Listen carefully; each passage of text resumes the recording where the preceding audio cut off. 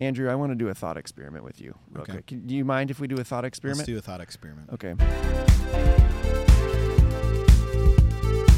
Do I need to close my eyes?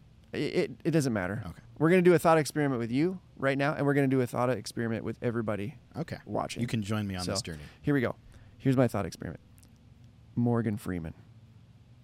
Okay. James Earl Jones. Donald Trump. What happened in your mind and people's watching when they heard those names? They immediately thought in their mind. They knew what Morgan Freeman. If you know who Morgan Freeman is, right. You've heard his voice before. You could picture it. Yeah. In your mind, you could picture him saying something probably pretty normal, but it was awesome. Yeah. Because his voice just has that way. Right. But how do you know it was his voice versus somebody that sounds you could similar? pick his voice out anywhere. Because our brains have developed something to where all these things fire and do whatever they do, and it all comes together, and you just know. You know that was Morgan Freeman's voice. That is true. You're right. He's one of those voices that I could just pick out. Yeah, of anywhere. or Donald Trump. Let's say they're down the hall. There's a TV on. He's on TV. Yeah. How do you know? Now it's coming through like some tiny little Crappy speakers. little speakers. Yeah, and on a TV. But you still know. You would know it's him, no doubt. You still know. Our brain does something.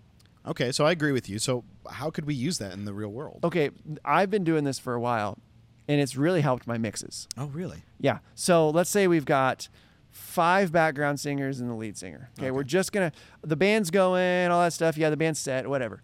But we're talking about how do you blend those vocals. So one thing that I like to do is I like to create those connections. It's not a sound guy thing. It's just a human thing. Oh, okay. Like, yeah, okay, you've heard Morgan Freeman's voice and you've made that. But I like to do that with people I just meet. Oh, right. Like on a Sunday morning? Yeah, like it's something you have to develop. But I've trained myself to really think about remembering somebody's voice.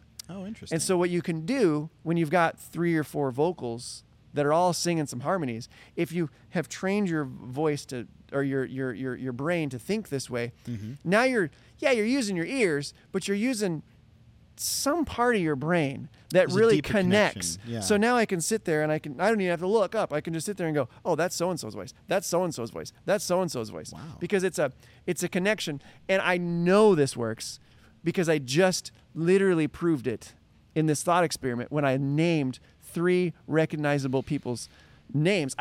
We didn't play a clip of Morgan Freeman. We didn't. But you would know what that sounds like. You know exactly what that sounds like. If you've heard it before. If you've heard Donald Trump's voice, you know exactly know what it sounds like. Yeah. We didn't have to play a clip. Right. You can do the same thing with vocals. You just have to train your brain to think this way. And now what happens? Now we don't have to think about how many times have you kind of danced the faders around like you got 3 or 4. Who's singing what. Oh, is that I've done it so many times. Yeah. But if you can develop this thing that everybody has the ability to do inside themselves, and it takes time. It's like learning to play a guitar or instrument or whatever. Right, you might not get it right away. You're not going to get it right away.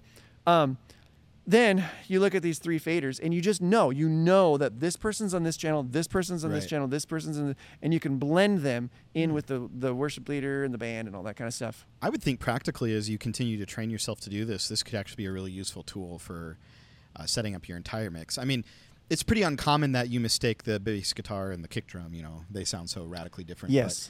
Multiple guitars? But yeah, a lot of churches have multiple electric guitars. Yeah. And if you can learn what each guitar tone sounds like, then you don't even really need to know who's got the lead on this song because your ear will tell you. Your brain like, just I is can like, hear that. Oh, I know that's so-and-so's guitar. That's the way it sounds. The other point that this brings to me, in most churches, you should be doing a line check to start your rehearsal.